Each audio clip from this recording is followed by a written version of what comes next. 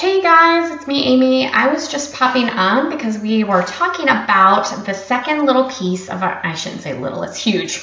The second part of our why.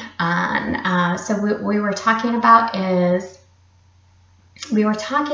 our why and who we're here to serve, who it is that we're here to help. Why are we doing this, right?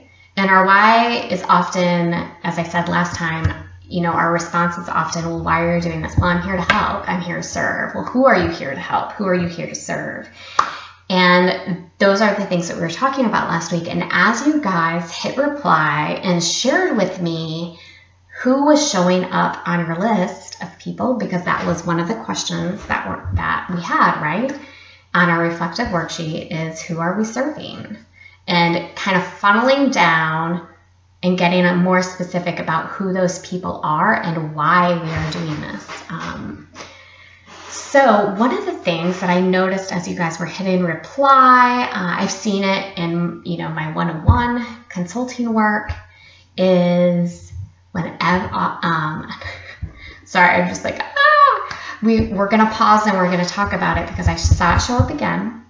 And what I saw show up is that so many of you did such a beautiful, wonderful job of sharing with me who was on the list and who it was that you're serving. I couldn't help but notice that there was way too many of you, and I say this with love, there were way too many of you where you didn't make the list of people that you were serving.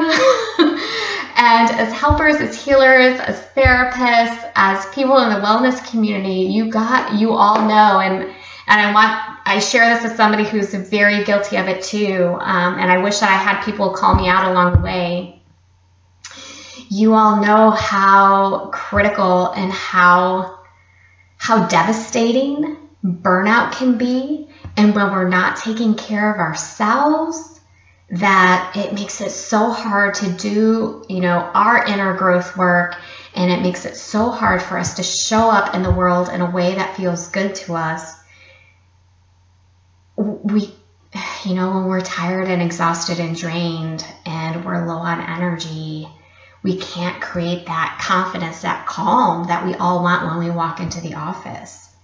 So one of the things that we're going to pause and talk about is self-care, because it's just such a critical factor. We can't keep going and doing this without talking about it. So whether it's attached to this email and audio that's showing up in your email box, there's going to be a worksheet that is going to join you or to join you in your inbox, either with this or later on this week. And it's going to get you some reflective questions to start you thinking about, how can I care for myself? What ways do I want to nurture myself?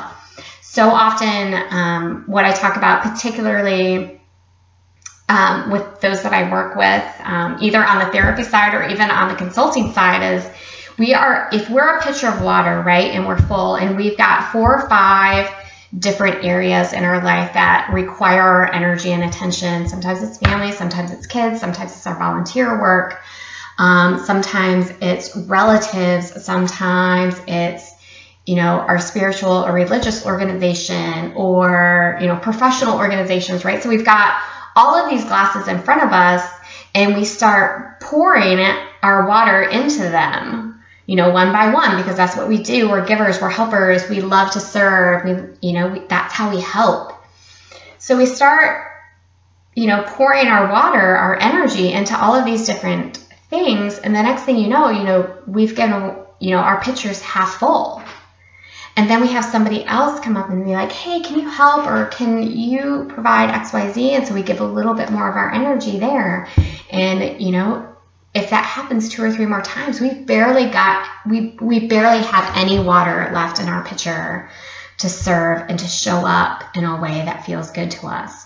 And we have to understand how that plays into our values, that what's behind our why. So that way we know exactly who it is that we're serving and why we're doing it. And that includes ourselves.